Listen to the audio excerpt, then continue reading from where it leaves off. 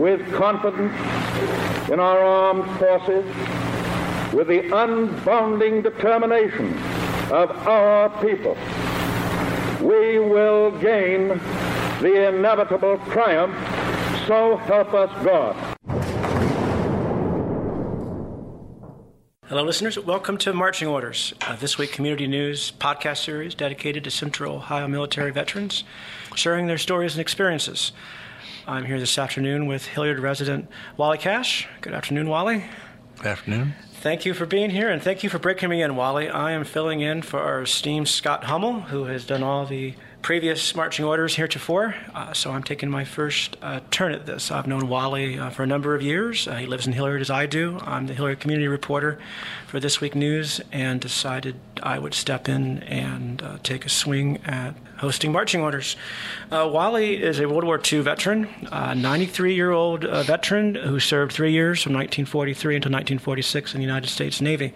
He enlisted in August 1943 before he completed his senior year at Grandview Heights High School, asking his parents, I believe, to sign you to be able to join. Reluctantly, they did. What did you say to your parents? How did you persuade them to let you join the Navy at 17 years old? Well, first of all, they encouraged me to, but then when I came home with the papers that they had to sign, then they got reluctant about signing, but they did sign. I said, well, you asked me to go in the Navy, or encouraged me to, and then when the time comes, you don't want to sign? No, you're going to sign, so they signed. Okay. Why were you so inspired to want to join? I have no idea. After I found out I get seasick when I'm in the Navy, I wondered why I joined myself. Of the services, I didn't want to be in the Army, and the Marine Corps would have been too strict on it, I felt. So the Navy was the next choice, I guess. What was your view of patriotism at the time that America was in war? This is August 1943. Well, I followed along closely with what was happening. I had several members in the classes above me that had gone in, and I followed them. In fact, as I had a neighbor next door in the other half of a double I lived in that went in the Army, and I had a classmate that went in a little bit later. I happened to run into both of them going on to Guam again. So it was kind of close community. Okay. Your first experience would have been at the Great Lakes Naval Training Academy, right? In Chicago? Yeah. Great Lakes. Outside Chicago? I think outside of Chicago. I think they actually called it Great Lakes, city name for the place. What do you recall about your first experience there? One of the first things they said was, you shave every day in the Navy. And I'm thinking, what do I shave every day in the Navy? Because I wasn't growing any hair on my face yet at 17 years old. But it was an interesting 8 weeks of marching every day, exercise every day, classes every day. We had the barracks the farthest from the gate, and it was a good mile. So when we first got there, we marched a mile to where our barracks. Then later on, and during my time there, the Hollywood decided to make a movie about the Navy, and they used our barracks as a prop. And so every day we had to get out, and the movie people came in and had fun with all our stuff, and then we had to come back and straighten it out and clean it up every night for the next day for them. That wasn't the best idea in the world. They left us a whole bunch of candy bars when they left. You ultimately chose U.S. Naval Sonar School when you completed training. Yes. Did you give thought to any other career, any other thing you might have done in the Navy besides Sonar School? You take a batch of tests when you go to the Navy, and they decide what you're best suited for. Later on, that's what I did in the Navy for the Navy Reserve. But they decided that Sonar School was what I was best suited for. Okay. So I didn't have you didn't have a choice. I mean, you go. Okay. So 5 days on a train, just in a coach, getting from Chicago to San Diego was not a fun trip. We stopped in Kansas City. They stopped the train and let us get out in the railroad yard and exercise for a while. One unit formed up and marched around for about 45 minutes. The rest of us just walked around. We finally got there. You were in Sonar School in November and December of 1943, right? Yeah. Do you remember anything, how you celebrated Thanksgiving or Christmas that year? I remember we had a nice Thanksgiving dinner at the base. That's all I can remember about it. Holidays came and went. I did not get back home again for a year and a half, 2 years almost. So I went from right from there to the repair base. Went from there to Guam. And so I didn't get home again. All of my holidays were at Navy bases. Describe for the listeners Naval Sonar School, and maybe to some of the younger listeners how submarines and how sonar, what the technology of the time was. At the time, the Japanese had a lot of submarines. The Germans had a lot of submarines. We learned to, the first was only a 5-week school. You could come out there either third-class petty officer, or some of them came out second-class petty officers. But the first week or two was a class, and then we went out to sea every day and practiced hunting. And we hunted a World War I submarine that the Navy still had. One day it went down and kept going down, and we stopped all exercise until they got the darn thing back up to the surface again for us to use. But we hunted that every day, practiced turns. I spent a lot of my time laying on the deck seasick, so I didn't miss some of my turns. But it was very essential. I learned, I could tell which way the submarine was going, towards us or away from us. I could tell you whether it was a cool school of fish or a submarine. I knew the theory perfect. I got a 3.9 on the final exam. The next day they dropped me out because I'd been off the gear so many times. When it was my turn, I was seasick, that they bumped my grade down because of that. And I thank them for that, because I would have hated to have been on a small ship the rest of my life. So in lieu of that, you worked at a repair base. Until Is that what happened next? San Diego did repair base. Okay. Yeah. What were your experiences there? That was the same. I was because I'd been in a sonar school and had a security clearance for secret. They kept me in electronics, so I was in electronics at the Navy repair base, and I was just a seaman, so I didn't do anything very responsible except take stuff to maybe one of the electronic technicians was out repairing the sonar or radar or radio on a ship. I might take him some parts that he had radioed in that he needed. I would take them out to the ship to him. And that's about all I did there. I was in a special segment of that base. I can't think of what it was called. It was like something 5. And so I did my time until all of a sudden, all of us in this thing called 5, whatever it was, were all called up. And we were all sent to Advanced Base Personnel Depot in San Bruno, California. So all my time I was in San Diego, I was mopping decks, or sometimes writing a few orders, or do some supply work, or delivering parts to the stations. Then I went to Advanced Base Personnel Depot, San Bruno, California, which was the Tan Ferran racetrack. Believe it or not, the Navy had taken over a racetrack and made it into a Navy base. A horse racetrack. They had just finished them, barracks there for us. You had to walk through the mud to get into the barracks. But we drilled in the racetrack oval. We drilled around the outside. We had an obstacle course in the middle of the racetrack. And every day we took hikes into the hills around San Bruno, California. One interesting thing was 2 days I was in the hospital with something wrong with my gums. And they put you in the hospital for that in the Navy. When I got out and went back, we were marching down some road in the middle of nowhere. And all of a sudden I look around and everybody's in the ditch but Wally. And they told me why. They had a rule that every time a plane flew over, no matter what, you all ran for the ditch. If you were in combat, you would run for the ditch. But I missed that day because I was in sick bay.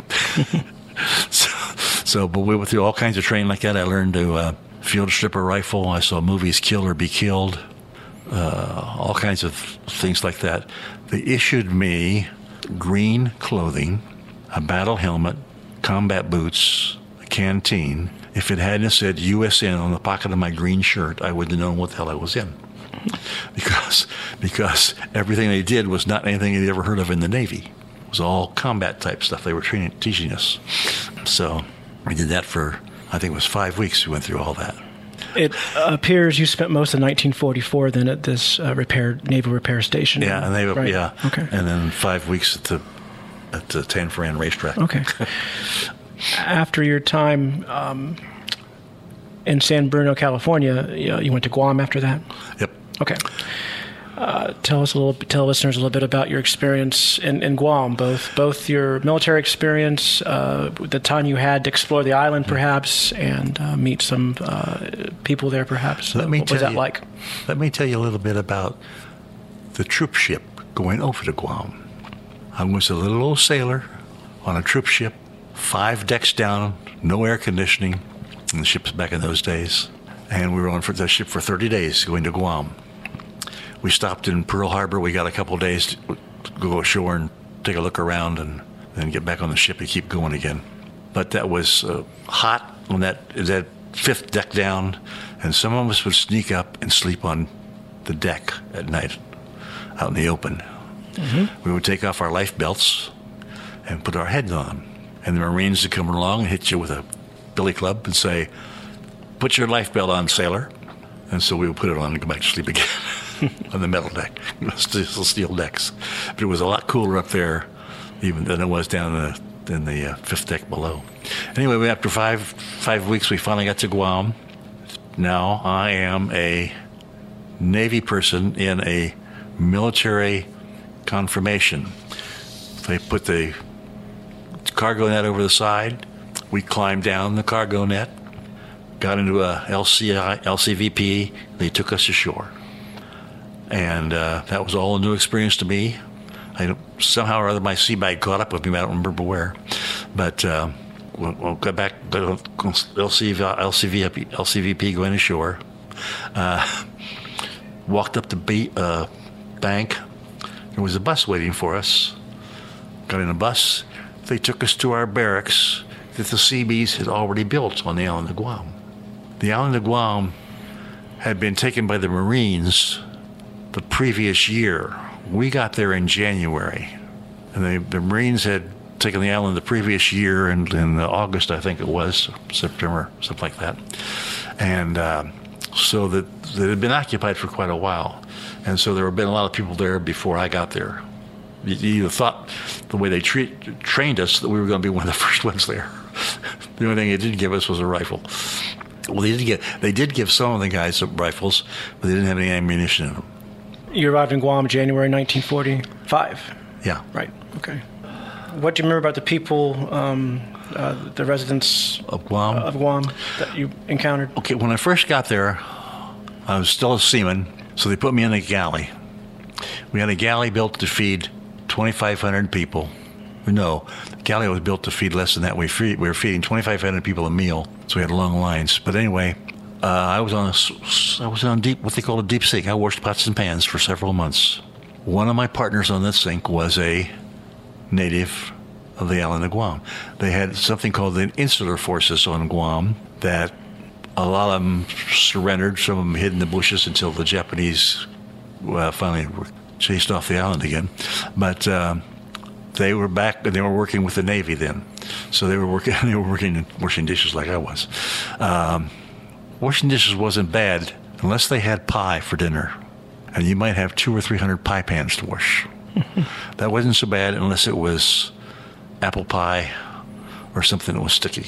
Then the pies were hard to get clean. Then you had to dry the pies because they would rust overnight if you didn't dry them. So we had to put them on the range, cooking range, and heat them up.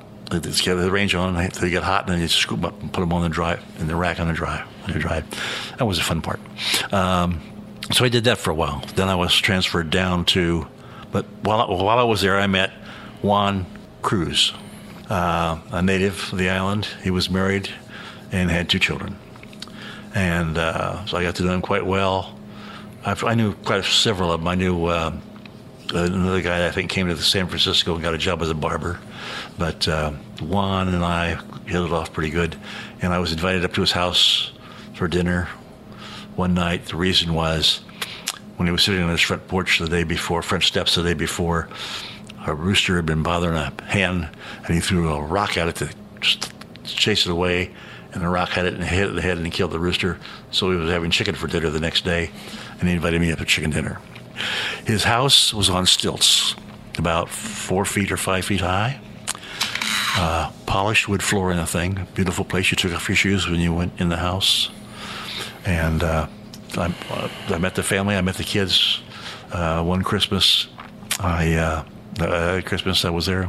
I contacted my parents. They sent me a couple of presents for the boy and the girl, and I took a picture of them. I said, I'm going to take a picture of the family, and I went outside, and the little girl said something in Chamorro I didn't understand, and her mom went back in the house and came out with the doll and the holster and guns cowboy set I got for the boy. She had said she wanted her picture taken with her toy. Mm-hmm. So I had a picture of them with their toys. But they were Chamorros. It was the natives of the island were called Chamorro. Chmorro. And they've been there a long time. One time when I was out wandering around the island, I was down on the beach area in a park, and I found some of the pieces of pottery from their former civilization before the Spanish got there and civilized them. So it was kind of neat that way. And they also had a fort on the island. It was built in the 1800s. And they told me about the day that a Spanish ship pulled into the port and fired a gun in salute of the fort, and this fort fired a shot back at the ship. The Spanish ship did not know the Spanish-American War was over yet, but they knew on the island the Guam was over. So it was kind of an interesting. But part of that fort is still there, and is probably a tourist attraction now. I got all over. They have beautiful waterfalls in one area. I went to see that. When I was working in the galley, I would be off every third day, sometimes for 2 days in a row, and so I was all over the island of Guam. I had a buddy, like I say, in the Air Force from high school. I got to see him, and I had this other buddy, my next door neighbor, that was in the Army, and he was drawing the maps up for the next invasion. But I got to see him, so I got around pretty good. Were there any prisoners of war that were on the island that you encountered? Oh yeah. First of all, I should say, you didn't go out in the jungle at all the first few months I was there, because there were still Japanese out there that had not surrendered. They sent one group of six Marines out to look for Japanese. They found 5 of the Marines dead, and the sixth one played dead, because they out of the jungle they came, shot them, came down, took their shoes and their guns, and disappeared. The one that played dead was the only one that knew what happened. But so you didn't go out in the jungle. Later on you did. It was okay. But and there was one sailor on that island from World War II that stayed hidden till the war was over. And the Navy made a hero out of him, from hiding out from the Japanese for 2.5 years or whatever it was. The thing was, it was the natives of the island that hid him and fed him and protected him from being caught. And the natives were very, very disturbed the fact that he saw himself as a hero and forgot to mention all the help he got from the natives that hid him out in the caves and everything else from the Japanese. But that was kind of an interesting tale I came across, and probably not well known how he most of the time, or all of the rest of the time, the Chamorros, the natives, loved the Americans, but when that particular American, they didn't like him too well, even though they took care of him for a couple of years while he was hiding on the island. Were there any particular boats, aircraft carriers, or American warships that you repaired or worked on? No, I didn't work on any of them. Okay. I was in supplies. And same as I did in San Diego. Okay. I would write the orders up for the electronic gear, the repair orders to replace the electronic gear, the radio, sonar, radar, whatever it was, and the men would take it out and put it on the ship. And we built, World War II, in the Pacific kept going further and further west. We took, island after island going west. So pretty soon, it was a long way back to Pearl Harbor to get a ship fixed. If something went wrong with it, to get it repaired, it took them days to get back there and get it fixed, and then days to get back to the front line again. So the Navy decided to build a Navy base on the island of Guam. We built one big Navy base on Guam.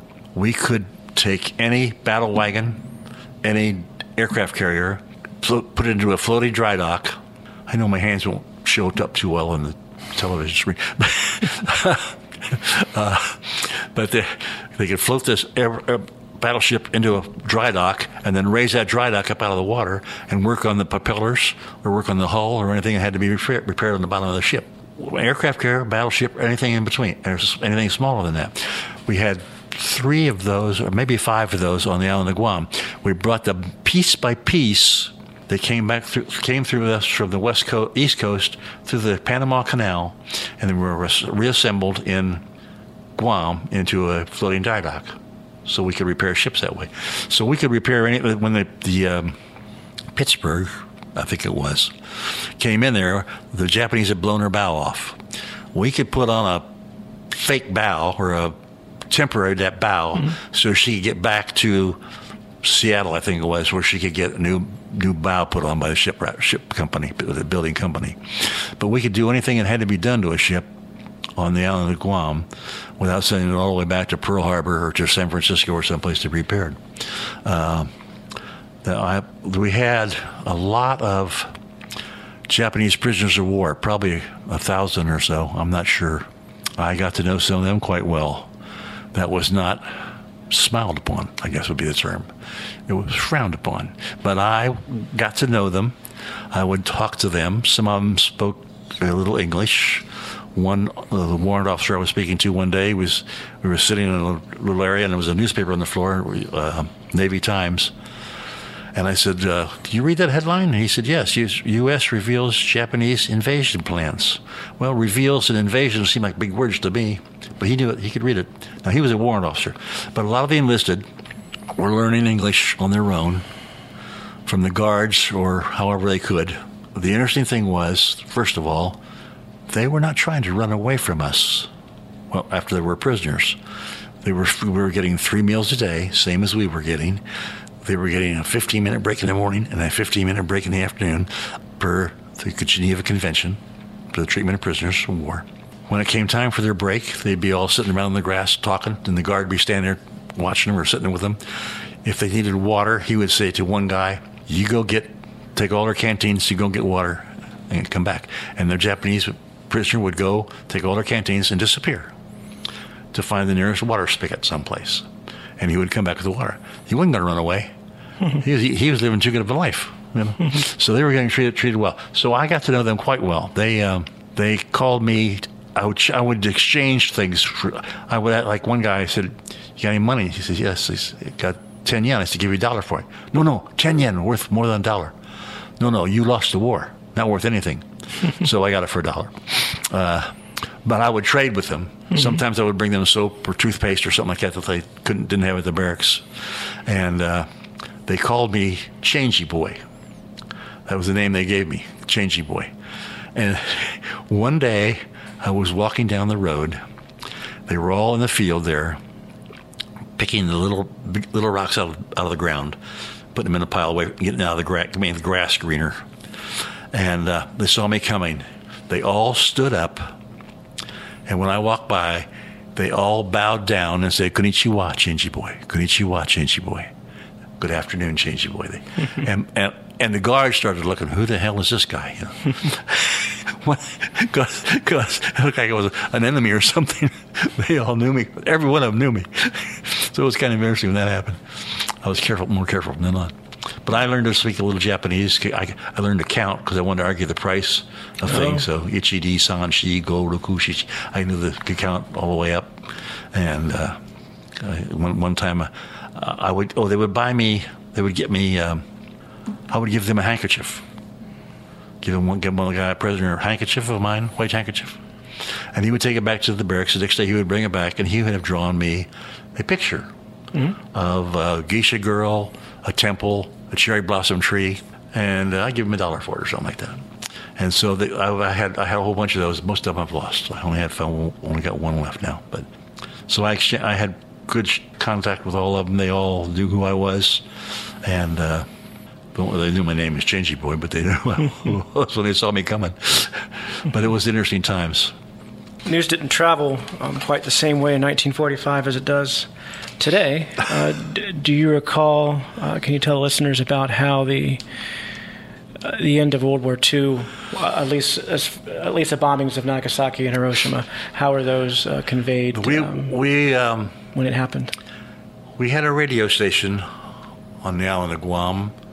I can't remember the callers of it right now. I should, but they broadcasted on site the Battle of Iwo Jima and things like that. So we were up to date to the last minute of what was happening in the war as it went further west. Because we down in the Guam was there, but we still had to Iwo Jima, and I think they were planning on another one. I can't remember now. Before we went to Japan, but the radio station, local radio station, kept us informed. In fact, the radio station would say they were broadcasting music for the ships at sea that were around us. They could hear them, and they would say they were broadcasting from the ballroom of the Chamorro ballroom, and guys had come ashore. Where's the Chamorro ballroom? Man, we're going to go there and dance. And there was no Chamorro ballroom except on the radio. but that kind of was a little disappointment to some of the guys, I'm sure. But the radio was quite handy. We could hear the word, and we could follow along very close on the war in the Pacific, what was going on, how it was going. So we knew when the surrender ceremony took place. I was not there. I was in John on the Guam. But the officer in charge of I was after World War II, in the Atlantic or in the European War ended. Our commissary officer in charge of the mess hall told the cooks, break out steaks for all of us that work in here. The rest of the crew was eating Spam as they had been eating every day for months. But we had steaks that night in World War II. And by when the World War in the Pacific, I was working in the office down in the base and didn't have that much contact with the mess hall anymore. What were your last weeks and months like before you were discharged from the Navy? I was still working in supply for electronic supply down in the base near where the ships were coming in to be repaired. And it turns out I was a misinformed person in the Navy. I enlisted when I was 17. I thought I had gotten a minority enlistment, which meant that I would be in until the day before my 21st birthday.